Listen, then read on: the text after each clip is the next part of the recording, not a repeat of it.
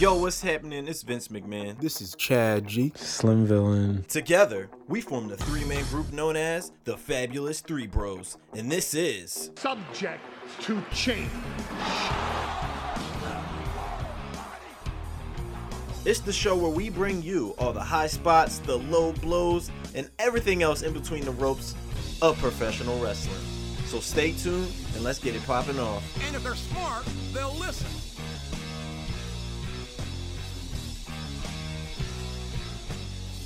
Let's get it popping off. Let's get it popping off. Let's get it popping off. Let's get it popping off. What is up, good people? Welcome to episode number 8 of Subject to Change, another pro wrestling podcast hosted by your boys, the Fabulous Three Bros. I'm your host, Vince McMahon. I'm here with Chad G. What's good? And my boy, Slim Villain. What up, Dylan? What's poppin'? What's up? Nothing much, man. Trying to stay on the positive side of this WrestleMania recap. You know, we're in the backlash season. You know what I mean?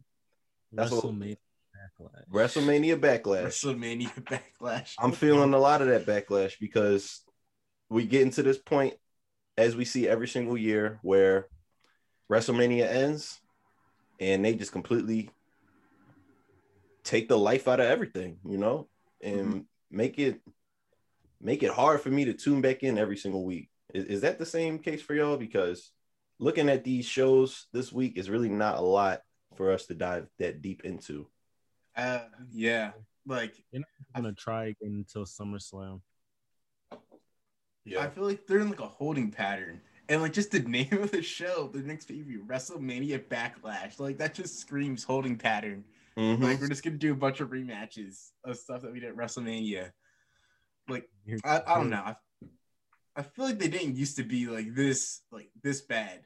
Like It wasn't this there's obvious. A lull. Yeah. They like tried to like do something. Like you had like the night after WrestleMania. Usually there'd be like somebody that would come up from like NXT or like a new, or somebody would come back that's been out for months, or a new star would debut. Like there'd be like some juice like to, but there's nothing really like happening right now. And you would think that with them throwing in that WrestleMania portion, like to the tagline, it would kind of motivate them to try and make the product a little bit more spectacular, I guess. Oh, they have no motivation with the next pay-per-view that's coming up, but it just seems like they're honing it in, and I just don't get it, because when you get so many new viewers, hypothetically, from WrestleMania, so many eyes who normally don't watch the product throughout the year are finally tuning back in, why wouldn't you want to keep that audience throughout the next shows that you put on? I feel like they don't really do a good job at trying to sustain that audience that they gain from Mania. Yeah. I saw so many people like were talking about like, oh, I like WrestleMania, so let me check out Raw, and then like immediately they're just like, oh no, this is why I stopped watching. Yeah, exactly. They're reminded as to why they kept watching other things during Mondays. Like there's like nothing going on at all really on Raw. Nothing. Like you have where your main champion like isn't even on the show, Bobby Lashley. You have your tag team champions who haven't even appeared like since WrestleMania. Like it seems like they don't like care at all, which they probably don't, honestly. Like on the creative side, they have like no motivation to care. They have all their TV deals like set in for the next like few years. Yeah, I mean, just for fun, if y'all want, do y'all want to run through this Raw card and like get through it in like 2 minutes just to see if we get anything out of it? Yeah, see what happened on. So Monday let's go. Let's see what happened on Monday Night Raw. The show opens with I don't even remember what the opening segment was, but the first match of the evening was the Hurt Business versus the Viking Raiders. Oh, that was a rematch from the week before. Yeah, and then as we can see, it looks like the Hurt Business, or not the Hurt, they're not the Hurt Business anymore. Yeah, Shelton and Cedric, they're gonna be following along on this path we all foresaw for them. It'll be main event players. No, they're gonna be main event losers, just like what Roman called Daniel Bryan and Cesaro. They're gonna be tag team losers, and yeah, they took a L. So yeah, match was okay. Moving along. Mhm. Randy Orton got his little taste of that Riddle action. They had a pretty good match. Backstage interview, Randy was interrupted by Riddle doing some dumb shit. And Randy Orton goes to Adam Pearce, says, I want a match, whatever. Oh yeah, he said too, like something about like he like the Fiend. You're never gonna see the Fiend again. Like he said this, he set the Fiend on fire and theoretically killed him. But then he hits him with one RKO. Yeah, that's he's never gonna see him again. Cut the head off the serpent with that move. But y'all got any takeaways from this? Riddle rolled up Orton for the win, upset win. It's not gonna mean anything. Does it not? Because they're putting a lot of stock in Matt Riddle. Let's not sleep on that. He lost the title at Mania. Does this mean he's due for a main event push? He's just gonna be like a holding pattern with like where a bunch of guys go. They get like a win over like Randy Orton. They push them for a few weeks and then they're like in the mid card for like a few more months. Dylan, what's your thoughts on Riddle? I mean, he's all right. He doesn't really like stand out a lot to me, to be honest. But like what he's doing now is kind of like working for him. But I don't see it going like skyrocketing right now. I feel you. The only reason why I can see them really putting stock into him is just because I see already how much they like him, just off of the fact that there's no Raw that goes by where he isn't on 3 different segments. And I think for some reason Vince has found a liking in Matt Riddle, which kind of contradicts what we heard from early reports, where Matt will just say like, oh, he kind of interacts with Vince sometimes. Maybe he don't really get it or some stuff, but it just seems like they really like the dude. And I think the segments he has working, albeit they're kind of stupid at first, I'm starting to like him. I think it's a funny character, but it's all about, staying on that line between, is he a comedy character or can he also be taken seriously? And I think now will be a good time to transition him more into a serious role. He can still have that comedic aspect, but as long as he has legitimacy to his name. Well, I think like the MMA background, like the UFC background, yeah, gives he'll never him legitimacy, lose that. like no matter what he like does like outside. Right. So that happened with Randy, little interaction. Next we had Lana and Naomi versus Shayna Baszler and Nia Jax. They had Mandy Rose, and Dana Brooke. I don't think we talked about that last week. Like, what the hell was that? That finish where like Mandy Rose and Dana Brooke are like the baby faces, but then they take the count out loss, and like we're supposed to like cheer for them because of that. Like after Nia Jax like slips and falls on the ring apron, like what? Who booked that shit? I don't get it, and I don't want to spend time on that because I don't care. Next, Elias versus Kofi Kingston. I don't go fuck. Elias won that one. Elias won. Okay. I probably wasn't watching it at that portion. Yeah, exactly. As you can see, told you I don't want to spend time on this. This show is not much we getting out of this, man. I'm trying here. Raw's supposed to be important, Is it anymore? Like I got 2 or 3 more things. But what were you saying? I was gonna say, like, is it supposed to be important anymore? Just like the way that they like book the show like every week. I don't know. I mean, if you listen to them, they it's would just say like no. Content. Yeah, it feels like they're trying to fill content every week. It feels like Monday Night Main Event. It does. That is so true. It's just you're gonna see like a pretty good match, like a few pretty good matches on Raw. Like a few. You're gonna see about 8 camera cuts in 5 seconds. Yeah. And then like that's it. It does. It feels like nothing like exciting happens like on the show. Yeah.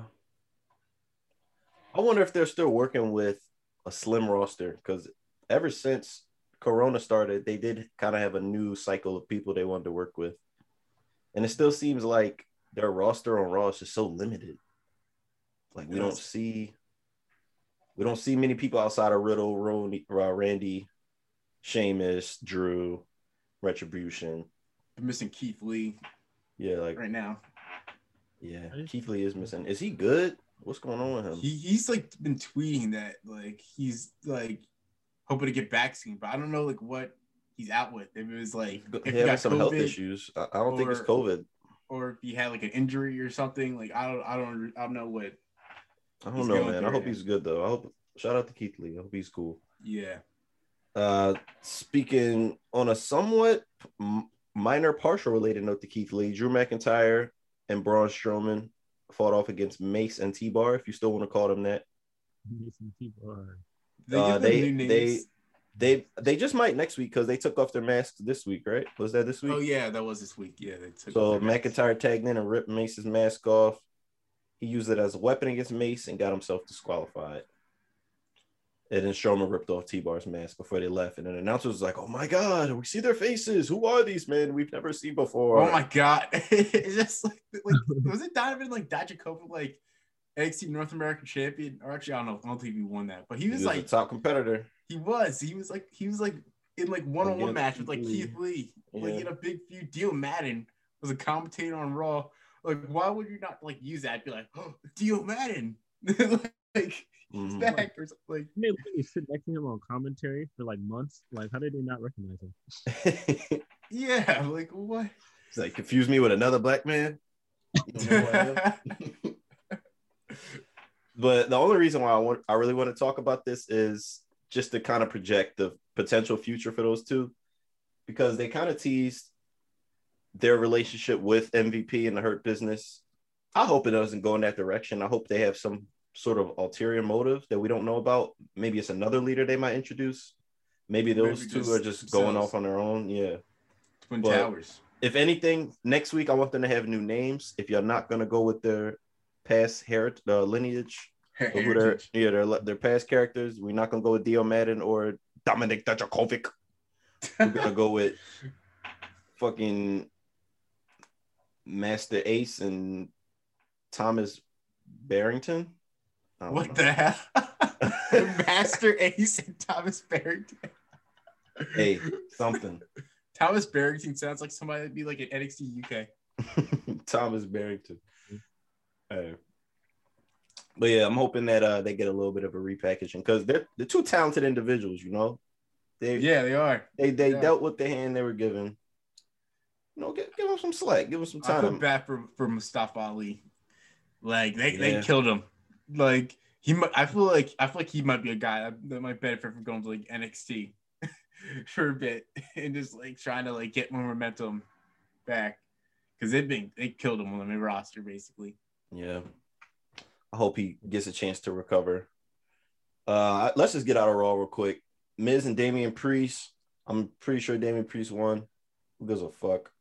Asuka versus Charlotte. Charlotte is back in the main event picture. At least we thought, but now she's gone.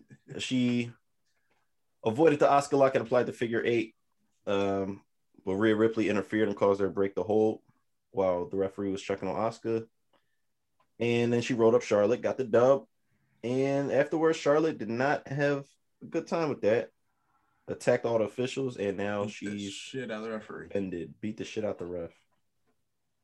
So now she's gone. Now she's gone. What does this mean for Charlotte? What are they pulling with it? What do y'all think they're pulling with this angle here? Like they're definitely prepping like the audience for her winning the title again in the future.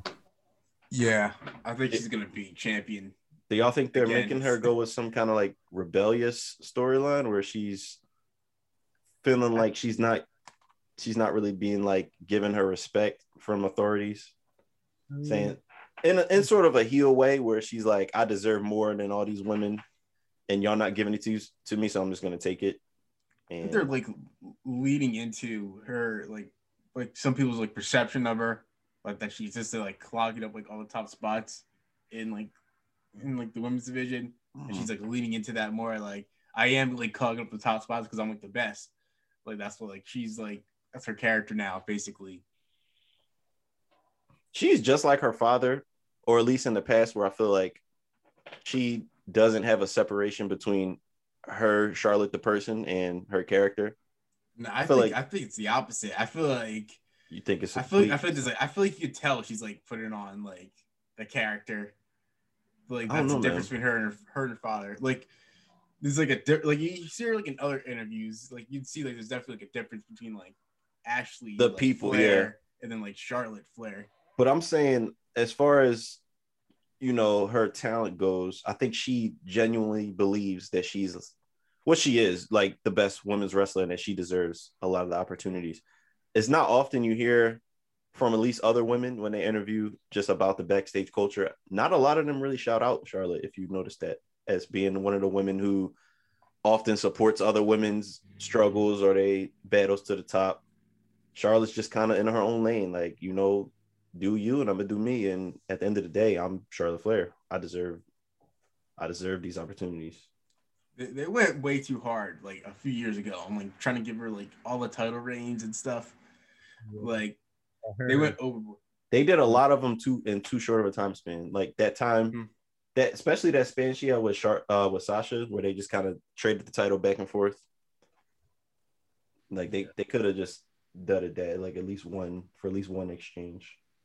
Yeah, like that was ridiculous. What's she? Is she a 10-time champion right now, or is it 11? I think it's somewhere close to that.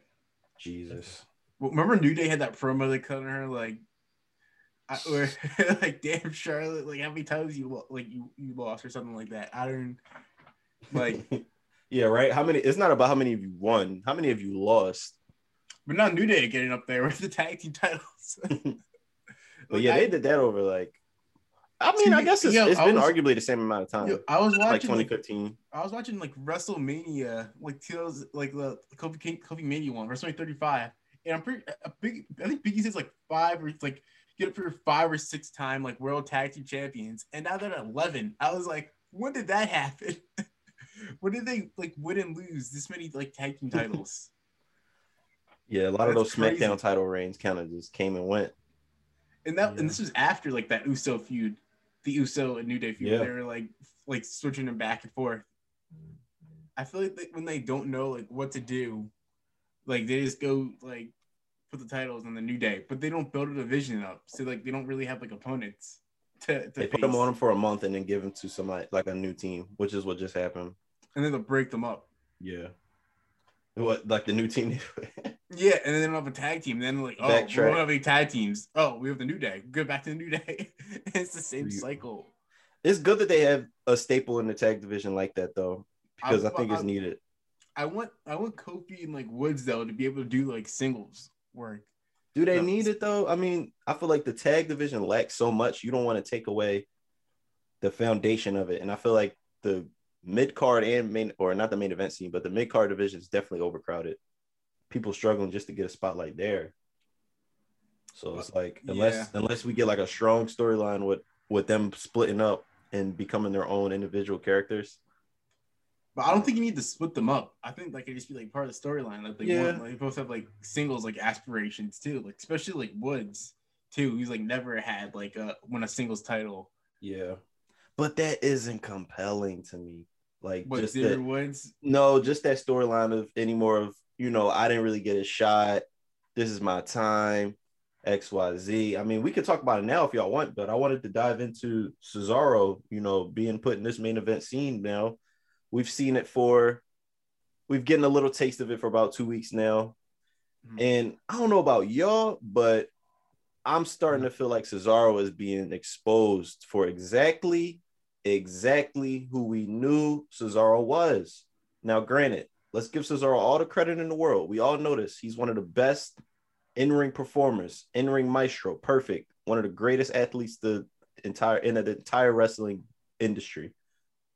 This guy, outside of the ring, outside of the ropes, anything he does to me, I don't want to see it. I'm sorry. I don't want to see him talk. I don't want to see him try to be funny or try to act. It just does not work for me. He cussed his promo with Daniel Bryan this week, you know, calling out Roman. And it's just like, whenever he performs or tries to cut any type of promo, it's just so robotic. And it's just direct and straight to the point. Like, he's one of the most direct speakers in the entire company. He's like, Roman, I want you to face me. Come out here and face me. Like, where's the drama at? Where's this, like, where's the character? Where's the, you know, the emphasis? Like, is he just too, it's no like leeway with him. Like, you know what I mean? It's just straight to the point. This is Cesaro. I think they knew that too. That's why they had Daniel Bryan like, carry that promo. Like, you could tell, and Daniel Bryan, you could tell was like trying to get him to like ad lib some and like get him like because he kept like looking at Cesaro, like try to like throw him Yeah. like some like alley oops, and then Cesaro was like, "You got it. yeah, that's Yeah, basically what he was. I'm good." Daniel Bryan was like, "Come on, like you gotta do something, like give me something, like give me like help me out here." But Yeah, I think that was weird. I was like, is this about like Cesaro or is this about Daniel Bryan? Like, what's going on? Yeah, because Roman came right out and it was like, "Cesaro, get the fuck out my face. I don't care about you. I'd rather face Daniel." yeah, he's like, I'd rather face a nigga that I don't want to really fuck with, and I'd rather face somebody I actually want to like beat the fuck up than you, boring ass. He was And, like, legitimately not worth my time. yeah. He gave him that like Drew McIntyre Ricochet treatment. Really, where Ricochet was kind of that promo one time, and then Drew McIntyre was just like, "Shut up, Shut up and sit down." and then he shut up, and I feel like that was the beginning of the end for Ricochet. Yeah. After that, And then, well, I mean, how do y'all think this makes Cesaro look though? Because they were just like giving him a little bit of time, and then Roman comes out here and says, "You know, you don't deserve a shot against me. I'm going with Daniel." And then he's like, "Okay, Daniel, you should go for it. You deserve this." And I don't know. I just feel like it makes Cesaro looks kind of weak, man. they gotta be building up to him just like snapping on Roman Reigns like the next few weeks. Mhm. But that has to be what happened. You can't keep talking to him like this and him just taking it, not really like sending anything back to him, like not like hitting him with like the swing or anything. They Like, gotta do something. Like, it's shut gotta up, be the Nick. build-up. I just don't see a future where Cesaro gets over as a world champion. Like let's look at the facts here.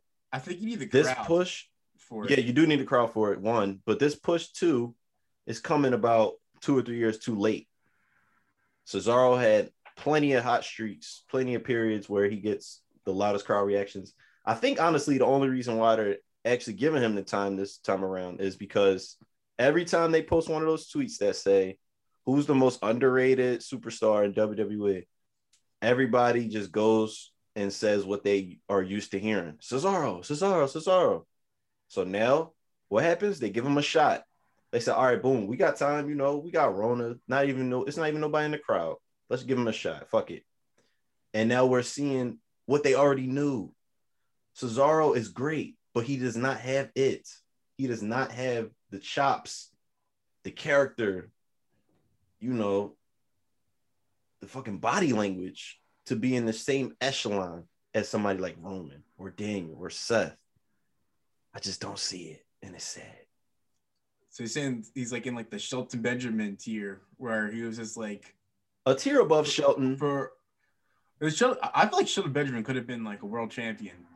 That is Like, true. he could have been. I feel like Shelton Benjamin, like especially when we seen like the gold standard character, like I feel like he could have become like world champion, or even like when he was like a big baby face in like 2005, like right after like Money in the Bank, like they could have built him up as like a main eventer then, but they like missed the boat, and then they paired him up with like his mama, and then like this tanked his career as And like, you see main event prospects. You see how many struggles Shelton has had, and he has had he hasn't even had that much, but he's had better character work than Cesaro, definitely.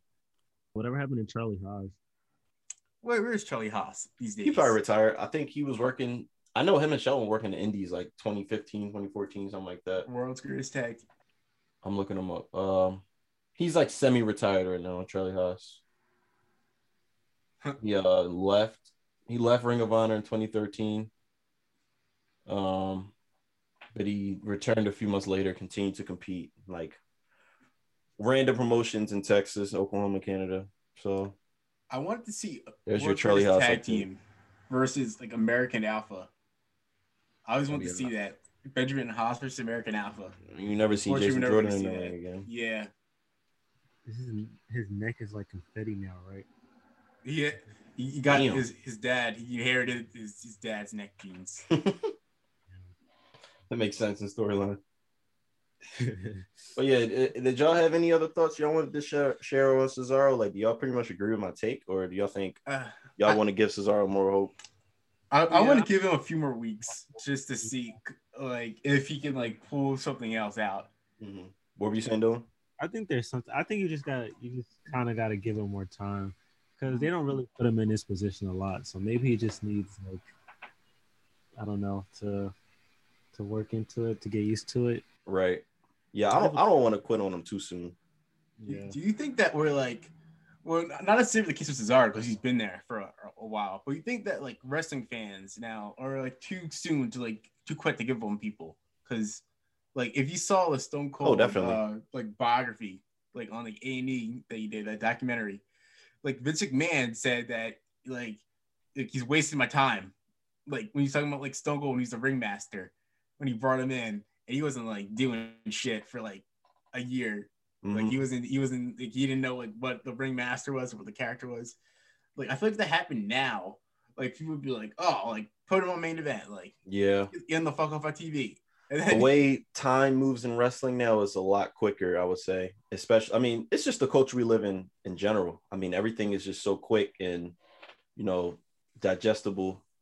I think people want things to move along quicker than not because people's attention spans are just so short. But at the same time, you get internet factors into it as well. So many people clamoring for certain things to happen and supporting certain people that might not really be in that spot yet. mm-hmm.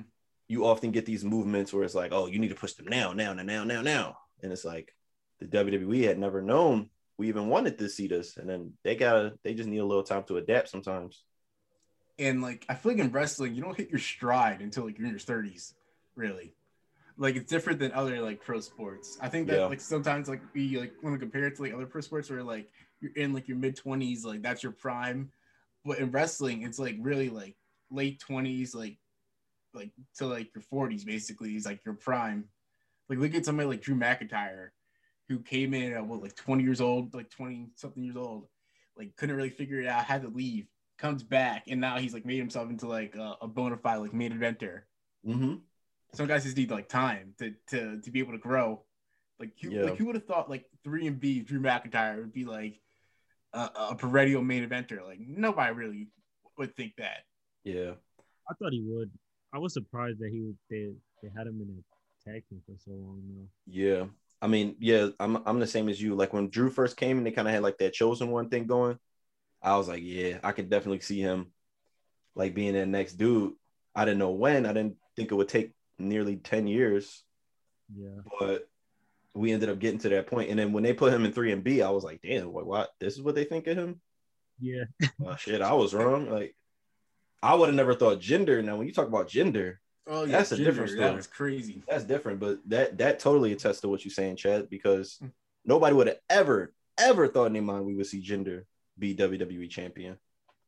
If you told me that in 2012, I would have slapped you in your fucking face. And I don't think he's ready for it, honestly. Like from like the in-ring standpoint. Who are you talking about? Jinder. When okay. He became like, I feel like he had like the presentation down. Like he knew to present himself like as a world champion. Mm-hmm. But when it came to like in the ring, like I still don't think he like had it, like, in ring. really No, figured out. But character, yes. Which brings up a great point. Let's talk about it, because when it comes to making a valid champion, let's think about what's more important, the ring performance or them as a character. Because look at Cesaro. If you had the option right now to see Cesaro as world champion or Jinder Mahal, who would you choose? I don't know, because like the thing is, like I think character is more important, but there's like a gap. If like the gap between like your character and in-ring work is like too far, then I don't think it works. Like in that case, I think that was the case with Jinder, where like he's like in-ring work and character work were like too far apart, so like that didn't work together. Where I feel like Cesaro like could make up for it, like once the bell rings, like he can get you like interested in like what he's doing. Yeah. But as far as outside the ring, who will want to see a match where you can't even build up to, a marquee like moment or something that you actually want to see play out? I think that's a way to get like a good title run out of who, Cesaro? Yeah, out of someone who's just a better wrestler than the character. When there's a character that just like they can build up a great match, but when they get to the ring, it kind of just like falls a little flat. It's just like disappointing. That's Bray Wyatt, basically, like to a T. Yeah. Yeah. That's Bray Wyatt to a T. Where like you can like build up the match. That's why I don't get excited for Bray Wyatt matches anymore. Mm-hmm. Really, like because I'm like, you're not gonna deliver in the ring. So like, what are we building to? Like you having like a disappointing match at a pay-per-view? Like, what are you building towards? Mm-hmm. I would say that if you have a solid, great character, you have to at least be like okay in the ring, entertaining. Yeah. And I think that's for me. That's where like Jinder kind of landed. I didn't think he was bad in the ring. He was kind of aggressive, which I like. Yeah, he was boring. His style isn't really that entertaining, but what I liked about him was that he was pretty aggressive. Like if you go back to his matches with Finn will always leave out there with like bruises and like red ass back and chest and like, you know, he goes in there, he puts in work. So the problem too was him feuding with Randy Orton for months. Oh, Jinder? Yeah, like you could not have their two styles. Like, yeah, especially like you need the feud with like, because I think AJ Styles gave him his best match. That was his last match of his reign. Mm-hmm. Damn, his reign was really like what, 6 months long? Yeah, that's crazy. They should have had him with like it's like somebody that could like pick up like the pace for it with him, where like he could like ride him down and they have like a comeback. Like with Randy Orton matches, like I don't know. I'm not a fan of like of a lot of Randy Orton matches because I feel like people sometimes confuse just being like slow, methodical with like being a good like good work. Sometimes he's like just too slow and methodical. Where like he's like he's like not doing anything. Like if he's like he has somebody in a chin lock for like 2 minutes, like that's not doing anything. Like come on, like do something. He's a ring general. Yeah, that's the thing they toss around. That type of style might not be everyone's cup of tea. I'll tell you what's not my cup of tea. It was that new Aleister Black promo on SmackDown. I mean, I'm glad to see he's finally getting some time on TV. I'm glad he's back in our eyes. But as far as that promo goes, I don't know what the fuck he was talking about.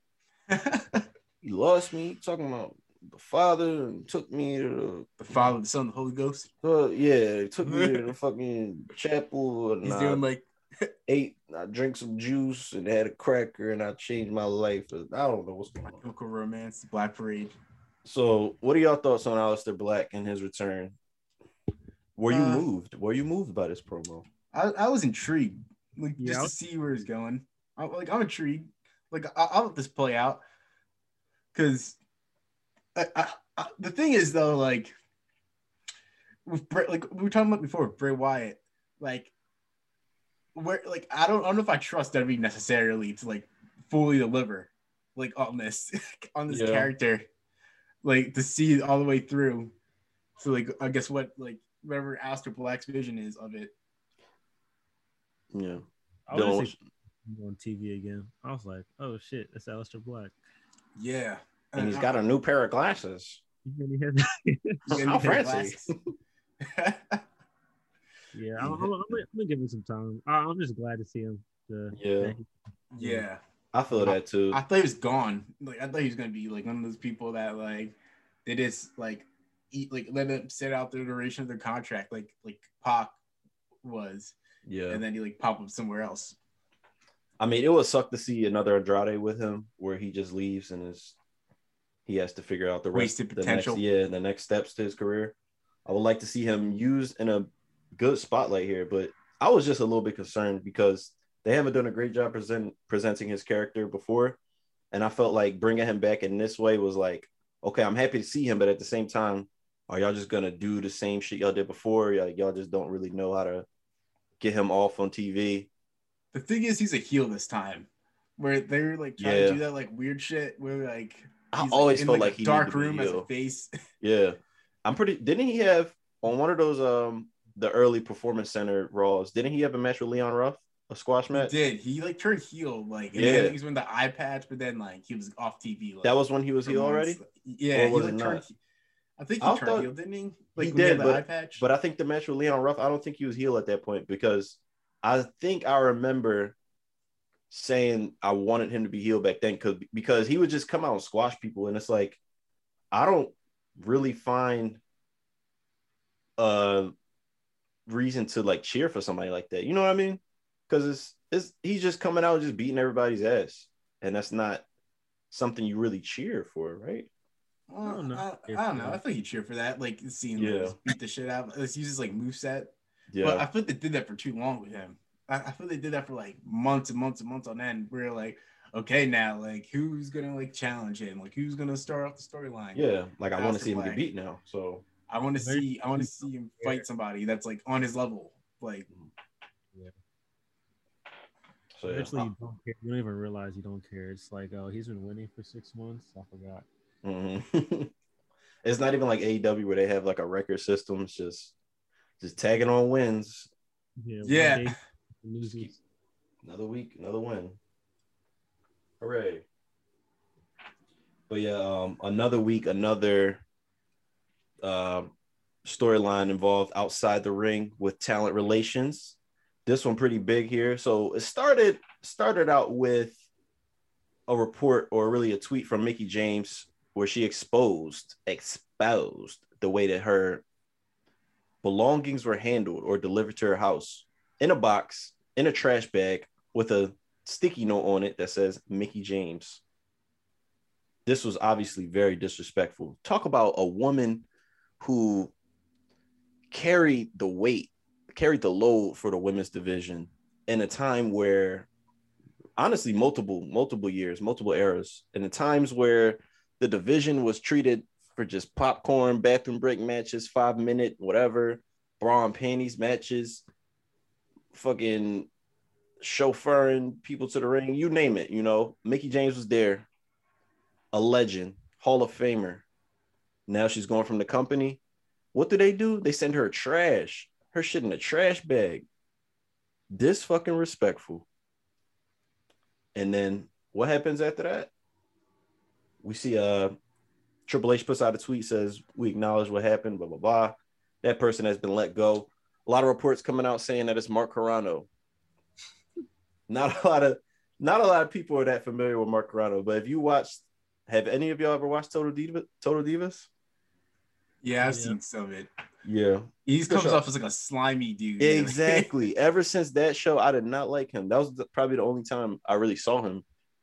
That was how I got introduced to him, really.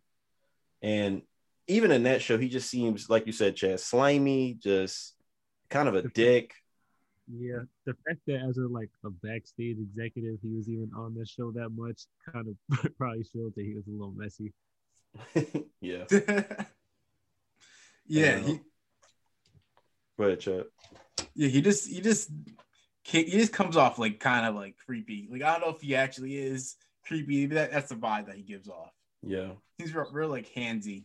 He's like talking to like the women on the roster. So when you speak to that, the next part about the story, because it just keeps evolving at this point. Somehow, some way, we end up getting to a point where Mark Carrano's being exposed by his side chick for like a bunch of weird shit he did. She said he one time got mad at her because she didn't answer her phone calls when she was at a funeral. He fucking told her he wanted to fly her out like 48 hours in advance, and she's saying, he said her womanly parts were like a Tic Tac dispenser, talking about how many kids she had. Jesus. This guy. This guy. Yeah, man, this dude, I don't even know, man. See, like even if he was scapegoated, I don't think most people like gave a shit just because like. Nah, it seemed like they wanted to get his ass out of there. Yeah, because like people just did not like. Give me a reason. Give me a reason.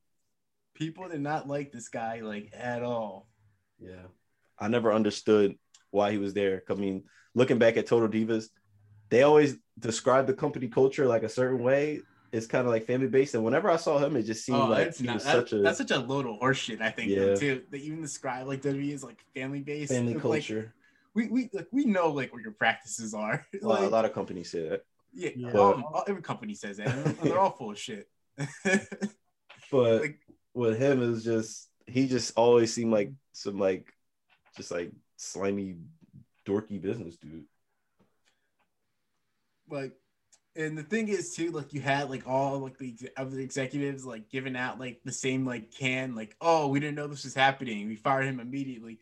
Like this has been happening for like 10 years. Like Gail Kim said this happened to her. Jillian Hall said that the same thing happened. Mm-hmm. Like, I don't know. It's hard for me to believe that like they weren't at least aware of how they were like doing this, like because. And this was only happening to women, it seems, because you had no male wrestlers come out and say that I had my stuff like shipped back to me in a garbage bag. Like, yeah, none of that. It was just the women wrestlers that had that happen to them. I would Your damage control. Yeah. I'm wondering like what's the right way they should give them their stuff back? I mean, there's got to be some like a box neatly folded. I mean, they're $1 billion corporation. Like, I don't got time. I don't got time. They're like, yeah, I'm $1 billion corporation. I don't got time to fold this shit. Just throw it in a fucking bag and put it in a box. That's disrespectful to people that like literally like sacrifice their bodies for your company. Yeah, especially and a trash send bag. like their shit back like that. Yeah, could at least put in some wrapping paper. Shit. And like that's the thing too. Like, is a difference if like you like personally choose to like use like a trash bag to like put your stuff in. But it feels a lot more disrespectful if it's somebody else that like does that and makes that choice for you. Like put your shit in a trash bag, especially with someone that just like fired you too. It feels like it comes with some like disrespect. Yeah, it is like a little disrespectful undertone to it, and especially like to Mickie James. Like think about all the shit that Mickie James got like put through. Like that's what I'm saying. She been there for years. You know that Mickie James storyline that they gave her, they like called her like fat and stuff. Yeah, and then you had like that feud with Alexa Bliss where like they called her like old every single week, even though like how old is she? Like 40? And then like you have like Finn Balor's like 4 years old too. He's like NXT champion. Nobody calling him old. Like, all right, double standard for men's wrestlers. I think that was just like the straw kind of like broke the camel's back. Like when she got that, she was just like, she probably like thought of like all the disrespect. She's like, you know what? I'm just gonna say something about this because this is bullshit. What was the last time we saw Mickie James on TV? Was it when she had that match with Ronda? I'm pretty sure for the title. It was that match with Asuka where she sold too good. It was Asuka. And then it was that weird match where like she sold too well, and the referee thought she was actually hurt. Oh yeah, legitimately ended the match, and she was like, "What are you doing?" Like, no, I'm fine. I was just selling. Get fired for being too good. Think about that. Dad's like, oh no, you're done. You fucked up. That's crazy. Yeah, I think she'll land on her feet though somewhere, like maybe like probably like AEW. Honestly, that would be solid. I would like to see that. They need somebody like you'd be a solid like main event women's wrestler. They don't really have a lot of veterans there either. Yeah. Or like known veterans around the world of wrestling. And like, I don't know how long. I feel like Sheeta's probably like still gonna be champion because I don't know who's gonna take it off. I don't know who's gonna take it off her.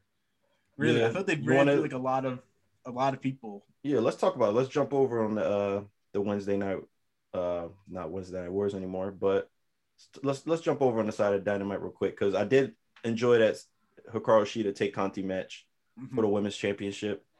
They're starting to heat up a little bit in that women's division. Yeah, I think they're building something up with the division. Like, definitely. But I think it's just like looking ahead, like who is the next? Actually, no, we know who the next challenger is. Britt Baker. Yeah. Actually, now I think about it, I think Britt Baker is going to take the title. It. Yeah, she could take it. Britt Baker, they've been doing the best job of building her up as a star in the women's division, at least. Yeah, she's definitely been getting like majority of the attention. You could argue Hikaru Shida has been as well, but it's been back to that conversation we've been talking about, like ring work versus character. Britt Baker has the character. I mean, and the ring work for that. Yeah, I think they did like the classic like wrestling build with her, kind of like the Randy Orton, where like they come in and you're like they have like potential, but you're like not really like too sure like where they're gonna land. But then you like give them the credibility. They need an identity first, you know. Like Randy Orton, like the same track basically. Like Randy Orton had like that. He got the legendary character and like he gained confidence. Like she got like the heel like dentist like character basically and like gained more confidence on the mic. And then you give her the credibility in the ring with like the hardcore match. The hardcore match with like Randy Orton with Mick Foley and then Britt Baker with Thunder Rosa. So now like you build up the momentum for them to become like the world champion instead of just like putting the title on them like without any build up. Tay Conti as well. Mentioned briefly, she had the match with Sheeta. She's also another woman. They're spending a lot of time on her on Dark, but kind of transitioning her into the main television program. I like her a lot too. Mm-hmm. I liked her back in NXT. So yeah, I mean, it's good seeing her get a shot. My only problem with the women's division, not my only problem, but it definitely sticks out a lot, is that little ass title belt. That shit look disrespectful. That shit look like a toy, yo. They need to get rid of that shit. Yeah, I'm not a fan of that title style of it. Not at all. But look, I was a fan of a few more things that happened on the show. We got to see Hangman Page versus Ricky Starks to open up the night. Pretty good match. Hangman Page obviously got the win because Ricky Starks is half black. Trent faced off against Penta El Zero Mero. He changed his name again. Has he always been? He's been that since like for like the past few months. Okay. Like Penta El Zero. Penta El Zero, yeah, El Zero Mero. And then I like Alex Avery Hansen as his translator. Yeah, it's like dope. Penta says like he's been, I like that bit. At first, I didn't know what they were really going with that. If he was just gonna be like kind of just like his translator, but he actually is getting involved as like a heater or like a manager. So that's dope. That's like good like heat that he's like getting on Penta, and like Penta can like still do like he gets like still like talking shit on the mic and stuff, and like Bill charismatic. But now like you have like somebody like saying like what he's like just translated for the crowd. But I like how this week he didn't even like get involved with Penta. He was just like, "Oh, I forgot to tell you, Penta earlier said." Yeah, like they're just gonna keep going with that, and like, and then like looking ahead, like further, like. But then it's like, why are you coming after me? Like I didn't say it. Penta said it. If they ever turn Penta like babyface again, and like you want to split them off, like that could be like the catalyst. Like he starts saying like Penta, he starts getting like too cocky, and like get him in the bullshit. Penta's like, what? I didn't say that shit. Like, what are you talking about? Yeah, that's funny. You know who said some shit? MJF. Yeah. MJF, when JR interviewed the Pinnacle, that promo, MJF is a star, man. MJF is goated at this star, shit. Bro. He's goated at that. He's so damn good. Look, I think he's better than Jericho. Like in these promo battles that they've had, I feel like MJF has had like the edge. Dylan said, "Oh, Dylan, big words." You're gonna have to tune in, bro. You're gonna have to tune in, check out this AEW. You know, it's not too bad sometimes. But what's it called? Jericho. I didn't like the promo Jericho cut though. Like speaking of that this week, like what's it called? Santana cut a really good promo. Like this is like one of the first times like he got the mic and was like able to like just like speak like by himself in the ring. I thought he like delivered on that. Can you run down Jericho's promo? Because I saw it, but I wasn't paying that much attention. Like what was he getting at? He was just like it was like a rebuttal basically to what MJF said, but like just like the stuff that he was doing like didn't work. Like he was like talking about like MJF like singing show tunes, and then like just Jericho trying to like do like a show tune, like sing song. It just like didn't fit like the tone of like. I can't get behind Jericho's face work. I think I can't either. Before just knowing his background now, it's like. I just don't want to see. I feel like black people like we can't get behind Jericho. Can't, at this point. And I don't. Once again, you obviously see that AEW is not in touch with their fans of color. So, well, you have like Blood and Guts coming up too. That's a one match show. Like that's an ambitious episode they're gonna do to have one match for a 2-hour show. So one match. Wait, what? Yeah, you know that like Blood and Guts. Maybe just that double cage. Yeah, it's just gonna be the double cage. For 2 hours? Yeah, but what is it? 5-on-5? No way. Yeah, it is. I like. They said it's gonna be 2 hours. Yeah, it's a regular episode of Dynamite, but like it's like Blood and Guts. Yeah, yeah. I don't know. No, I don't know like what like the. Maybe it'll be an hour. I think they'll have an hour, maybe like 2 matches before. You can't have 2 hours in one match. That's ridiculous. I don't know what the buildup is though. Before like if they have like promos like before a match, like I don't know how they're gonna fill the time. What is Blood and Guts? Is it like War Games? Yeah, it's basically War Games, like double cage. 5 teams. Like you could fill 2 weapons hours inside the cage. Yeah. I mean, hypothetically, no, you can possibly fill 2 hours with it, but I don't want to see that. Give me an hour. Hour is fine. 2 hours of one match? They might not just be like them. They might have like promo segments and stuff. It might just be like that match might just be like an hour, but I don't know. Like, I think they probably gonna announce something else, a few other things. Maybe a TNT title match. Maybe get Britt Baker and Shido in there too. I don't know. I think they said it was like let me see if they officially announced that. Announced for 2 hours. That's nuts, bro. But that's anyway, an ambitious, like very ambitious. Ambitious episode that they were doing. They try stuff though. They try it. They will. Yeah, that's what it says. It says AEW Dynamite Blood and Guts will reportedly be a one-match show. What the fuck? What is wrong with them? So we'll see how that like plays out. Yeah.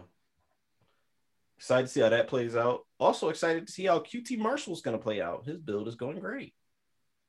As long as Anthony Ogogo is like the main guy they're trying to build up, and then in the back, and what's his name, the one that they broke that Dustin broke like the chair over his head. I don't know these dudes' names. They call it the Factory though. That one dude looks like Brody Lee, not Brody Lee, like Bruiser Brody. that one Shaq dude. Yeah, that's what I thought you were talking about. Yeah. Like as long as like those are the guys that are building up, and like QT Marshall is like just QT eventually Marshall fades into the background versus Billy Gunn. That's a marquee match. That's a dark match.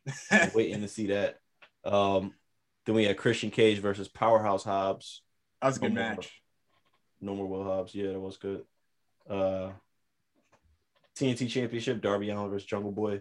I had this playing in the background. It sounded like it was good. I'm gonna say it was good. Darby Allin retained probably for some bullshit. Let me see. No, it wasn't. It was a straight up match. Like that was the thing. Like they had like a straight up wrestling match. Like Darby Allin didn't do any like it was like crazy. How did he retain though? I'm saying. Well, how do you win the match? Yeah. He did like some like crazy like pin combination.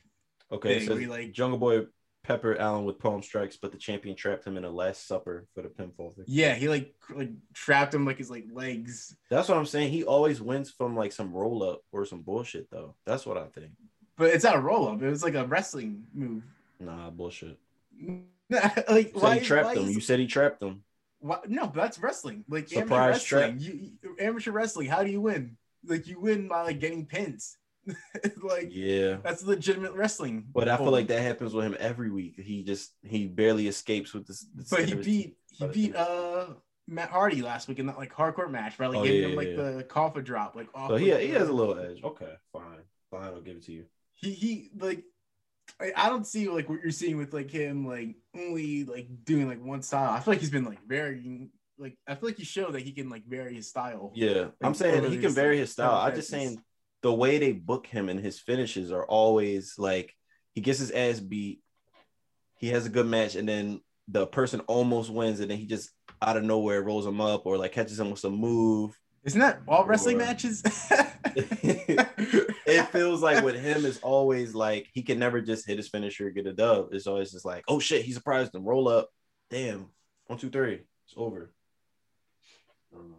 But you know me. Maybe I'm just not a Darby fan right now. You know, maybe I'm hating. The player hater club. Yeah, but that covers most of the shows this week. We didn't get into NXT, but it's not much there I want to grab at unless y'all got something. Cameron Grimes. I like Cameron Grimes. Probably like one of my favorite characters in like WWE. Yeah. I'm interested to see what him winning a title would look like. I like what a title. Yeah, I kind of want to be North American champion. North America would be perfect for him right now. I kind of want to see him and Johnny Gargano feud. I feel like that'd be like a funny feud. Yeah. Him the way. Or just to have them interact somehow. Yeah, because they're both like delusional heels. Yeah. So I can't see them going against each other right now, but not for you. What do you think of the Kyle O'Reilly's new direction? He's doing like the cool Kyle. What, cool Kyle? Cool Kyle with like the no, I was wondering glasses and the jean. I was wondering if they were actually gonna change him to Cool Kyle, like make his name Cool Kyle. Oh no, that's a death sentence. Dylan, what would you say? What's a better name, Cool Kyle or Kyle O'Reilly? Well, the way you said it, you say it like that. What would you rather have, Cool Kyle or Kyle O'Reilly? I think it should stay with Kyle O'Reilly, but they could call him Cool Kyle. Cool Kyle. It's Cool Kyle. Who's that rapper? I was gonna chant that, so they could leave it. Kyle. Who's that rapper a couple years ago? Like the Lil Yachty song. Was it? His name was just Kyle, right? Kyle. Yeah. Remember Kyle? Yeah. Whatever it is. That mixed dude. Yeah. Yeah. But yeah, Cool Kyle, I think it's kind of a poor man's Orange Cassidy. I think that's what he looked. I think it might have just been like the jean jacket. Yeah.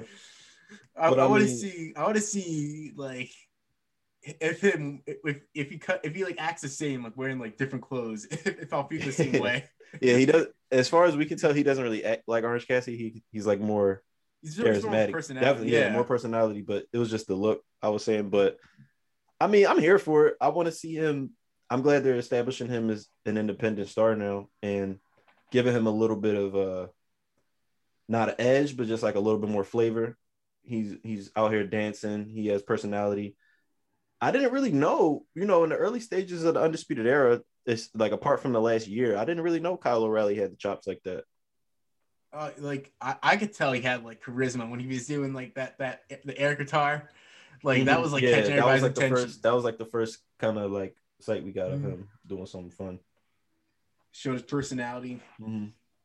So I mean, I don't know. What do y'all think like of the presentation of him so far? What about you, Dylan? I just want to know where it's gonna lead. Like I'm enjoying it right now, but I hope there's like a payoff, and he's not just like floating around for like 8 months before something happens. Do y'all think Adam Cole's and him and Adam Cole are done? Nah, I don't think so.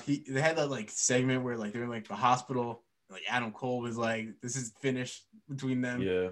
So, and I don't think they're bringing up Adam Cole to the main roster. I feel like he would have debuted after WrestleMania if that was the case. Like he would have debuted on like the Raw or SmackDown. Maybe we'll see after SummerSlam. Like I don't know. You don't want to see it no more, or do y'all think it's past the point of wanting Adam Cole to be on Raw? I kind of want. I want to see until the crowds come back. Like I would wait at least till the crowds come back to bring up Adam Cole. Adam Cole, babe. But they took away his theme song. They took away the Undisputed Era theme song from him. You should have kept that. He had that generic song they gave him. It's like kind of similar, but a little different. Yeah. They should just give him the one that like Josiah rapped over. Josiah Williams did that like takeover. That should be his theme song for like his solo run. Somebody else got a new song this week. Oh, Seth, that shit was ass. I like the Burn It Down one before. Yeah, come on. With like, can you just leave it? First, they wanted to change it to the Messiah shit. Then he came back. He left a little bit. Came back with the old shit. Just keep the old shit, bro. That shit slapped. Biggie's the only one with like a theme song that was good.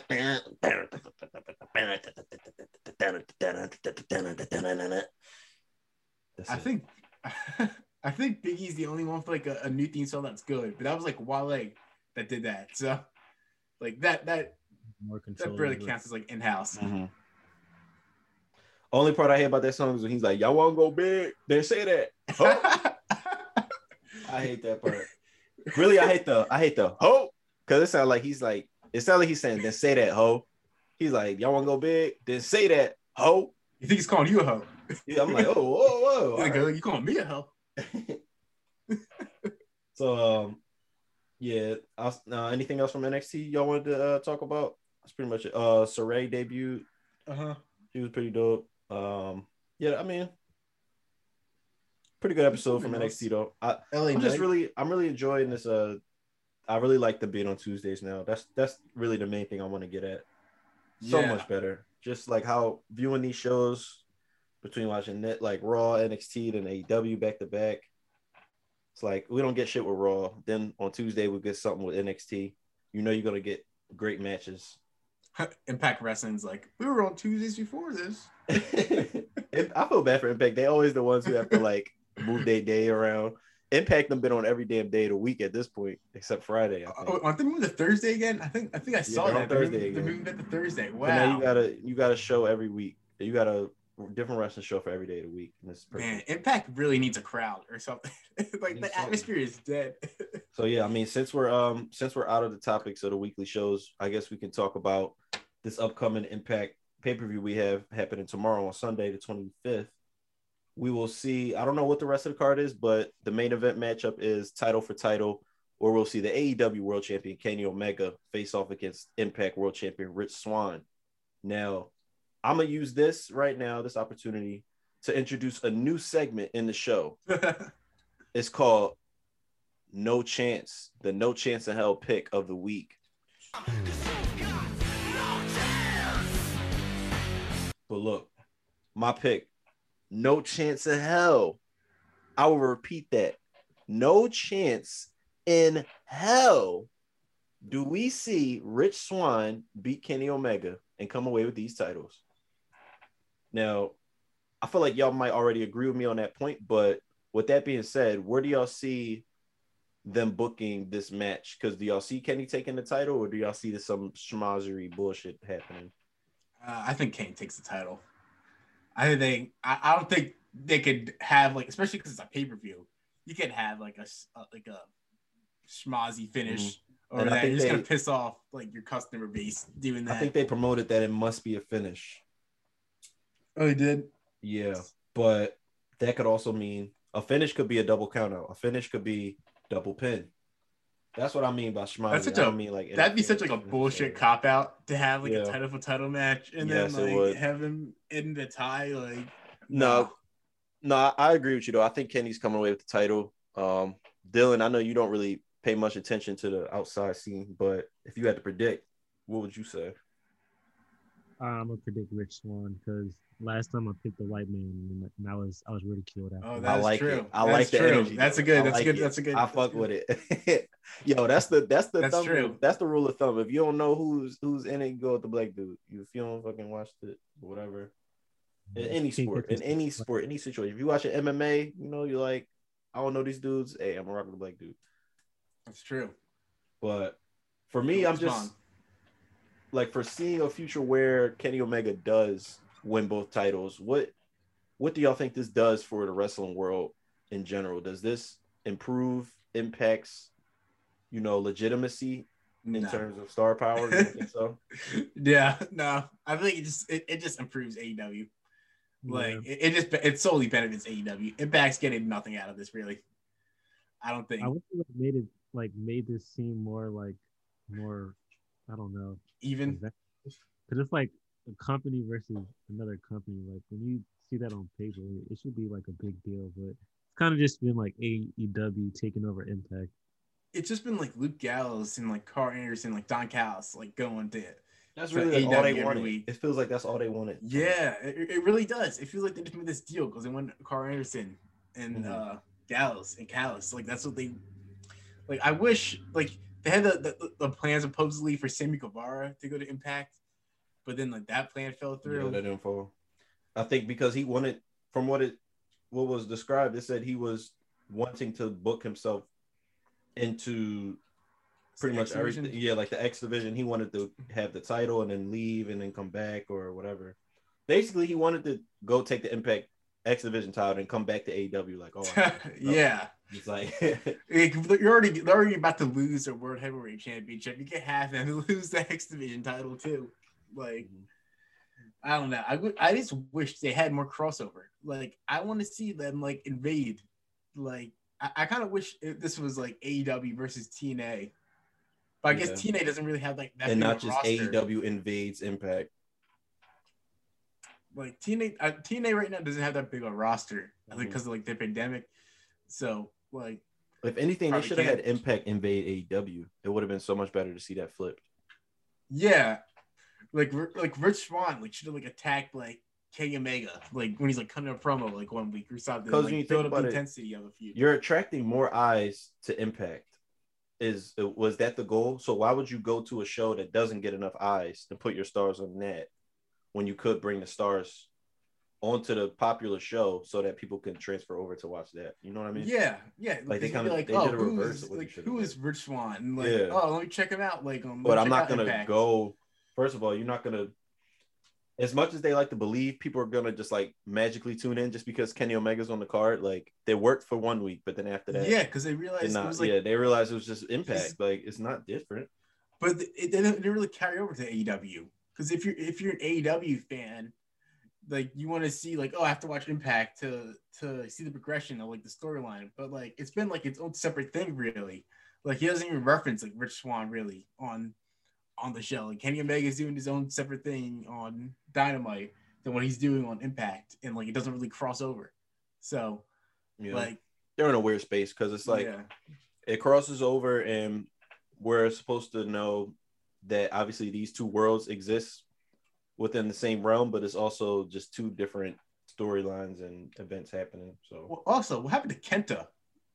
Remember Kenta attacked? Yeah, he attacked. Was it Moxley? At 1 week, just and then before, they didn't. And then he match, had like a 6-man, didn't he? He had like a 6-man tag, and then he's been gone.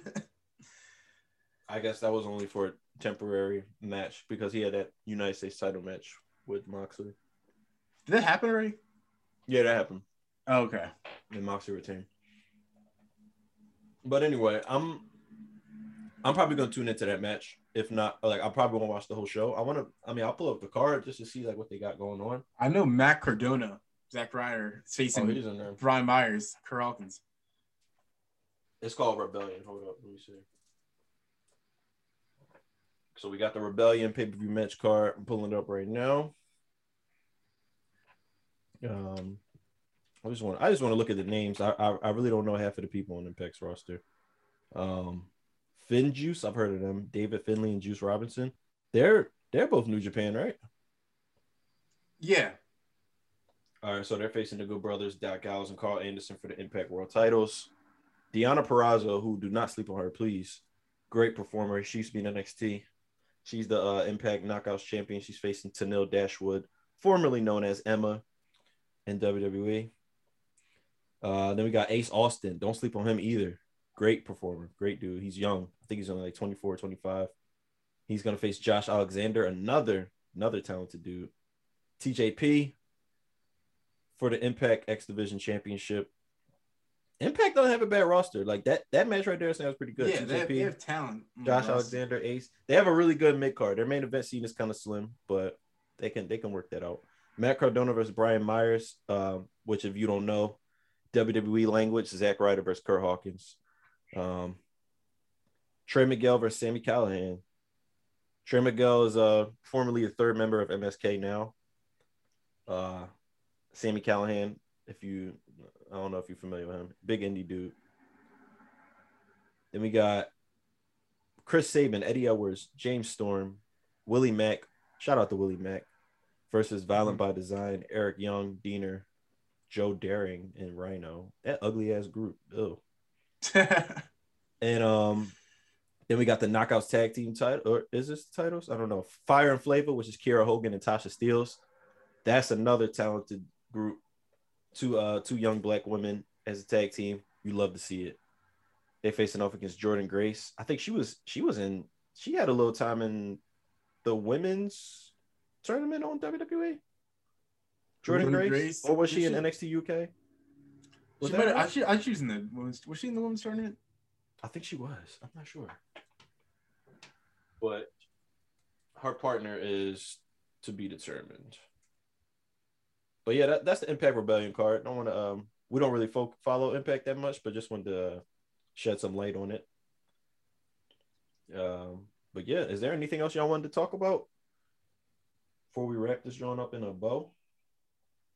I think that was it. John Cena. Yeah, oh, yes, I don't want to talk about Cena. John Cena, man. Arguably the reason why I'm here today. Yesterday, Friday, April 23rd, was his birthday. The man turned 44 years old. And I just wanted to, I guess, spend some time to honor the dude, say happy birthday to him. And I guess we could all share what our favorite or least favorite John Cena moment is. Who would like to start? This is my favorite John Cena. Let's start with you, Dylan, because I know you said you didn't really like the man. You didn't really like the man Cena. It's not that I don't like him. It's just that like he wasn't my favorite when he was there. Got Like you. Super Cena, you used to like get me tight. Not gonna lie. Mhm. So I don't really- He was like, Cena was like my first favorite wrestler, pretty much. Like he was the dude, kind of anchored me in, you know, brought me in and really like convinced me to be a fan of the product. You know, he was that character that really captured me when he was facing off against Edge. That's some of my earliest solid wrestling memories. I feel like I've always rooted for the bad guy. Yeah. Rooting for Edge in that feud. Mm-hmm. Well, Like, I wasn't the type back then, but I am like that now, pretty much.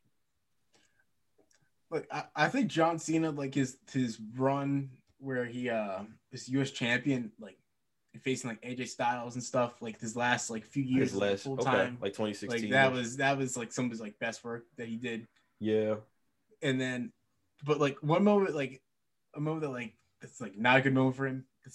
Is the Nexus feud. Like that's probably like one of his worst moments.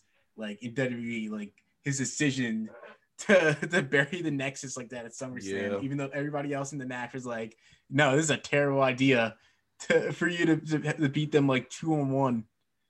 Yeah, because it's like, why? Yeah, and he admitted he was terrible. Wait, like, did he have a match with them? It was like 9-on-1 or some shit. No, it was like all of them the versus him? SummerSlam. It was like a 7-on-7 like match at like SummerSlam, elimination match. Yeah. And then it's like gets the Wade Barrett, Justin Gabriel versus him. And then they hit him with like a DDT, like on the exposed like concrete floor. And then he somehow beats both of them, like after having that happen to him. And then like that like killed the Nexus basically. Yeah, John Cena has a history of destroying people's careers. Hypothetically, No, another one too. I remember when Rey Mysterio won the WWE Championship for the first time in that tournament. This is like after CM Punk like won the title and like walked out of Money in the Bank, and they had like that tournament to crown new WWE champion. Rey Mysterio wrestled like 2 or 3 matches like that night in the tournament, gets the title, and then John Cena comes out. And then he's just like, he's like, yo, he's like, give me a title match. Like, Ripster's like, I wrestled like 3 matches. Like, what the fuck are you talking about? And then he's like, you won't do it. You know, and Ripster's like, fine, I'll wrestle the match. And then he beats him, obviously. And I'm like, how's he the baby face here? They shouldn't have did that so soon after Punk left. Like you're the reason they lost the title. I was like, you're the reason you lost the title. Why do you get another shot? See, I know I wasn't tripping. He had a 6-on-1 handicap match with Nexus on Raw. It's him versus Wade Barrett, Skip Sheffield, fucking also known as Ryback, David Otunga. What's that dude named? Tyrus? No, that's not Tyrus. What's his name? I forget. Justin Gabriel, Heath Slater. Man, Nexus. What could have been? But anyway. Was it Michael Tarver? Michael Tarver, yeah, that was his name. That's his name. But my favorite Cena moment, I'll say my favorite Cena match is probably, I think it was I don't know if it wasn't Last Man Standing. Whatever. It was him versus Umaga. And like, I think it was a no-holds bar match or something. It was bloody. They went at it. It was whatever that match was where he choked them out with like the cord or like a chain or something. Put him in the STF. That shit was hot. I go back and watch that match every now and again. So, yeah, man. I just wanted to get some time to shed some light on John Cena. We can have a larger conversation about the legend, the Hall of Famer, future Hall of Famer on another episode. But as for now, we got to wrap because we got to head out of here. So, yeah, thank you guys for tuning in to the show. It's been episode 8 of Subject to Change. So, yeah, it's been your boy Vince McMahon. You can follow me on Twitter at VINCEMCMANZ. Y'all can give out y'all plugs, let the people know where they can find you. Follow me on Twitter at Chad Gelfand. I spelled my name out enough. I feel like you should. Yeah, no, we good. Y'all can figure it out. I told y'all why I do the spelling. I only do the spelling just to clarify I'm not the other, you know. Yeah, you're not the chairman of WWE. You know, come on. There's no more because I already won the spelling. Yeah. We established Dylan's already spelling champion. Come on. Hold on, we gotta get a title belt made. He's a Brock Lesnar. Dylan's a Brock Lesnar. He's not defending this title again. He got the title. He'll defend it maybe like once a year. He won't show up. Well, with that being said, Dylan, where can the people find you? Find me on Instagram at some villain. Yeah, Sounds that's right. Villain with a Y, y'all. Villain with a Y. All right. But yeah, you can also follow the our Twitter at sub2changepod. We'll be recording another episode next week, so make sure you be tapped in, subscribe, share, all that good stuff. You already know what it is. Thank you guys for tuning in. Y'all have a great, wonderful week. Deuces. Peace.